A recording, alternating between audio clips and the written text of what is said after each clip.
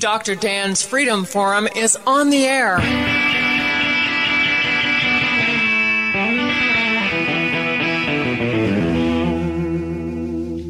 Never send to know for whom the bell tolls. It tolls for thee. Dr. Dan's Freedom Forum is a call to arms for those American patriots who, in the tradition of our founding fathers, will stand up now to defend the Constitution and the liberties that it guarantees to each citizen, to each of us. That is our mission, to explain in a clear and concise manner the direct effect of each issue on the individual, on you personally, not some anonymous being in a distant place, and to define in no uncertain terms the consequences of inaction. Let the battle begin. This is Dr. Dan. Many animals have the ability to remember. Rats, for instance, can be taught to follow a maze in what scientists would describe as pattern or rote memory. Only man was given the divine gift of logic to analyze memories of the past in order to make decisions about the future.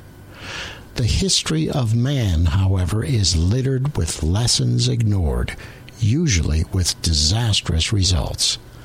The Bible teaches us that good and evil are absolutes, and that God expects us to understand the difference and act accordingly. Throughout history, ignoring this basic lesson has led to the downfall of individuals and nations over and over again. Evil cannot be ignored, accepted, or appeased. It must be confronted and conquered. The founders of our nation were inspired by God to create a government that was responsive to and based on the morality and sovereignty of the individual citizens of sovereign states. Our Constitution was a contract among 13 sovereign states that created a federal entity with limited and enumerated powers. As the contractors, the states retained all powers not delegated to the federal government. The federal government, as it was the creation of the sovereign states, was most assuredly not a party to the agreement. Our founders gave us 3 tools to enforce this contract: nullification, interposition, and secession. Nullification is constitutional, but complicated by politicians and their self-serving agendas. Secession is also constitutional, but it has been tried and it failed. Interposition remains the most useful tool available to us as individuals and for local governments to control and restrain a federal government, its elected officials, and its bureaucrats, whose lust for power knows no bounds. Recently, I read a book, The Doctrine of the Lesser Magistrates, by Pastor Matt Trewhella. The subtitle of this book says it all: a proper resistance to tyranny and a repudiation of unlimited obedience to civil government. My guest on Freedom Forum Radio is the author of this incredibly powerful, meaningful, and important book, Pastor Matt Trewhella. Pastor Matt, welcome to Freedom Forum Radio. Great to be here, Dr. Dan. That is a phenomenal introduction. Thank you so much. Well, thank you so much for being, because I think the message that you bring to our listeners is incredibly important, especially in this day. So let's talk first about the doctrine of the lesser magistrates. Can you define the doctrine for my listeners? Yeah, the doctrine simply is that when the higher-ranking civil authority makes unjust or immoral laws, policies, or court opinions, the lower or lesser-ranking civil authority has both the right and the duty not to obey the higher authority, and if necessary, to actively resist him. there was actually a quote by a higher magistrate that kind of sums up the doctrine. Emperor Trajan, upon giving a sword to one of his subordinates, said this when he gave him the sword. He said, "Use this sword against my enemies if I give righteous commands. But if I give unrighteous commands, use it against me." So that's kind of the doctrine in a nutshell. We call it a doctrine because it was made such by Christian men in 1550 in Magdeburg, Germany. They actually formalized it into a doctrine. And John Knox, in 1558, wrote probably the best treatise ever on the doctrine in his Appellation to the Nobles of Scotland, the nobles being the lesser magistrates of that day. He cited over 70 passages of Scripture to establish the doctrine. And so the doctrine is an important tool founded in Scripture, which has been proven down through history to effectively rein in tyranny by higher civil authority, and to often do it bloodlessly. And it's been used by men from before the time of Christ. We see it in the Old Testament. We see it within pagan nations. We see it throughout the history of Christianity. And it's needed now in our day here with a federal government that has become absolutely lawless. You know, in your book, you start out with a story about the Roman Emperor Caligula. Can you want to tell my listeners that story and how the lesser magistrates intervened in that case? Sure. Yeah, interesting. Caligula, kind of tyranny personified, if you will. When you look at his life, he got ticked off at the Jews in 39 A.D. about something, and he decided that to get back at them, he was going to have a law, made a law of the emperor, and declared that a statue of himself should be placed in the temple there in Jerusalem. So this law and order was sent to the governor of Palestine at that time, a man named Publius Petronius. And Governor Petronius, upon receiving this law, immediately had the statue made, and he also assembled 12,000 troops because he figured, there might be a little trouble putting a statue of the emperor there in the temple in Jerusalem. Well, the Jews got wind of it while everyone was wintering, waiting for spring to come, and they decided to intervene by going to Governor Petronius and pleading with him, remonstrating, demonstrating before him, "Don't do this. This is an immoral law of the emperor. Please do not follow it. Do not put the statue in the temple." And Governor Petronius responded by saying, "No, thank you. I want to live. I'm going to obey the emperor and do his bidding, not yours." Well, these Jews weren't like, your average American who wrote a letter and didn't get a response and then moved on with their life. They were tenacious folk, and they actually kept coming back to him. They even sent a private delegation of men of renown to meet with him and try to reason with him. And more kept coming, so they reached the number of over 30,000 Jews with men, women, children coming before the governor, pleading with him, demonstrating, "Don't do this. Don't enact this law of the emperor. Don't desecrate our temple." And lo and behold, in the end, Governor Petronius finally turned from following the bidding of the emperor. And he actually called the Jews to Tiberias, where he was. And when they walked in, there were 12,000 Roman soldiers in the arena. And they were a little trepidatious because they thought something bad might be happening to them, because the last time they were before the governor, they actually laid down on the ground and bared their necks and said, "Kill us now. We cannot live in peaceful coexistence with this unjust, immoral law." So they didn't know what was going to happen. And Governor Petronius stood, the Jews on one side, Roman legions on the other, and he declared the law of the emperor, which resistance to it was death. And then he stepped down and actually walked out and stood between the soldiers and the Jews, demonstrating interposition. And then he declared that he would not obey the law of the emperor, and that he would do all he could to see that the statue was not placed there in the temple. He sent a letter to Caligula, exhorting him not to follow through with this. He informed him that he would not obey him, that he would not institute this statue in the temple. Well, of course, Caligula was mad and got ticked off, and he sent word to Petronius to kill himself. 2 weeks later, in God's providence, Caligula's Praetorian Guard assassinates him. And fortunately for Governor Petronius, the ship carrying news about him having to kill himself arrived after the ship carrying word that the emperor had been assassinated. So the statue never was placed in the temple. It's a perfect little story of how the doctrine of the lesser magistrate works. And this doctrine, Dr. Dan, is needed in all forms of government, whether it's a monarchy, a democracy, a dictatorship, or a constitutionally representative republic. Tyranny can raise its ugly head in every form of government. And that's why it's incumbent upon the magistrates not to just blindly do the bidding of the higher civil authority.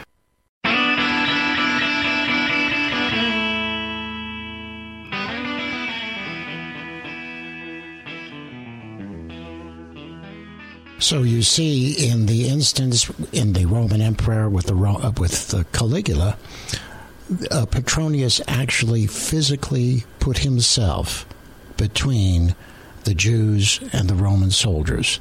An act of interposition that was physical as well as actual in terms of the law. So he placed himself there as a symbol and in actuality. So that's really what interposition is it not? That's exactly what interposition is. It's where one willingly places himself in the gap between the oppressor and his intended victims. And probably the primary foremost passage, although there's many, talks about interposition is Ezekiel chapter 22, verses 27 through 30, where God talks about the evil that was going on in the land, how he looked for someone to stand in the gap. He found no one. And so he brought his righteous judgment upon the land. So when it comes to the interposition of the lesser magistrate, not only does he protect the people under his jurisdiction from the tyranny of the higher civil authority, but they also actually abate the just judgment of God. When evil is decreed, like homosexual marriage, the slaughter of the preborn, innocent blood being shed, and it's allowed to go on, that brings judgment on a nation. But when the lesser magistrates interpose and refuse to go along with it, their interposition actually abates the just judgment of God and prevents his judgment from coming upon the land. So it's an incredibly important doctrine, interposition is. And when it comes to the interposition of the lesser magistrate, their actions are incredibly important to the nation itself as a whole. I think the key in all of this is that the law of God is an objective standard by which men should determine whether the laws of men are just, moral, or immoral. So in other words, you have to have an objective standard. You can't have this wishy-washy line where things are gray, because most of these, when it comes to God's law, there is no gray. There are things that are moral and things that are not. And once you accept that and recognize that, then you have to be a lesser magistrate. You have to stand in the gap, and you cannot cannot sit back idly and allow an immoral law to be promulgated among the people. Absolutely. Yeah, in fact, it's one's allegiance to divine law, to the law of God, that gives men the courage to actually stand against tyranny. And you're right. There has to be an objective standard. This is the one part of my book that I address what you just brought up in the book, how that the law of God was the objective standard for Western man for 1,500 years. The law of God was the objective standard by which we determined whether laws made by men were just or unjust, right or wrong, moral or immoral. Everyone viewed the law of God as being the objective standard to which all men and all governments of men were accountable. So laws made by men, which were contrary to the law of God, or viewed as no law at all. And this is a historical fact. Whether you read Alfred the Great in the 9th century, you read John of Salisbury in the 12th century, or you read William Blackstone in the 18th century, the most cited legal scholar by America's founders, they all viewed God's law as what they called the higher law, to which all men and all nations and all governments and men were accountable. Well, I'm sorry, but our founders, and you just mentioned, but our founders, when they wrote the Constitution, they fully recognized that this was all based on God's law and that you had to have a moral society in order for the whole concept to work. Yes, absolutely. Yeah, William Blackstone, most cited legal scholar by America's founders, said this. He said, upon these two foundations, the law of nature and the law of revelation, talking about God's written law, depend all human laws. That is to say, no human laws should be suffered to contradict these. And he went on to say this. He said, it, talking about the law of God, is binding over all the globe in all countries and at all times. No human laws are of any validity if contrary to this, and such of them as are valid derive all their force and all their authority immediately from this original. The doctrines thus delivered we call the revealed or divine law, and they are found only in the Holy Scriptures. So this was the common thinking of man, Western man, for 1,500 years, that the law of God was the objective standard by which to determine whether a law was just or unjust, good or bad, moral or immoral. And now the law of God has been cast off. Even many in Christianity are hostile towards the law of God. The overwhelming preponderance of the form of Christianity we have in America today, the people are hostile towards the law of God. And once you remove the objective standard, what that does is it empowers the state to make it up as they go, to make it out of thin air what the rule of law is, to make up law based on the passions and whims of men. And so the objective standard is massively important when it comes to the doctrine of the lesser magistrate. Well, I think that we have seen in the course of human history many instances in which man has gone against what we know to be God's morality. I don't think it's difficult for us to find many examples of that. I know, for instance, in medicine, way back thousands of years ago, in the Greek society, Socrates and Plato believed that, life did not really begin until 5 weeks after birth, and that it was okay to kill infants who didn't fit in with the plan, and that if you were a little too old, you could not get palliative care. And it took Hippocrates to come and say, no, this is not right, that life is divine, it is God-given, and it is the duty of a physician to care for people in those days, from birth until death, equally. And so we have the Hippocratic Oath that we all practice medicine under, and it really held true for centuries and centuries. And to me, one of the worst times for medicine was during the Nazi era in Germany, when doctors completely ignored morality to torture, experiment on, and murder human beings. And that was all at the behest of an immoral government. Yes, and that's what happens. Man rebels against God. They throw off his rule, and then they find out, the statist rule is worse. The totalitarian's rule is worse, or the Islamist's rule is worse. They don't want his rule, and they throw it off, and they end up finding themselves in a worse condition. It's like one man once said, if man will not be governed by God, then he'll be ruled by tyrants. And we can see that within our culture today because just look at the federal law books, how many shelves it takes to fill up. They have invaded every aspect and inch of our lives. They have become a behemoth that is unrestrained, has long left its constitutional confines, as established by our founders, and as you mentioned at the beginning of the show. And so it's time for people, A, to draw close to the Lord and turn from their sin, and B, to restore that which has been messed over by a lawless federal judiciary, a lawless federal government. And there is an awakening going on, Dr. Dan. I do see people waking up. And that concludes another episode of Dr. Dan's Freedom Forum. Join the battle on our website, www.drdansfreedomforum.com. The right to own private property that cannot be arbitrarily confiscated by the government is the moral right and constitutional basis for individual freedom. I get joy in everything. Everything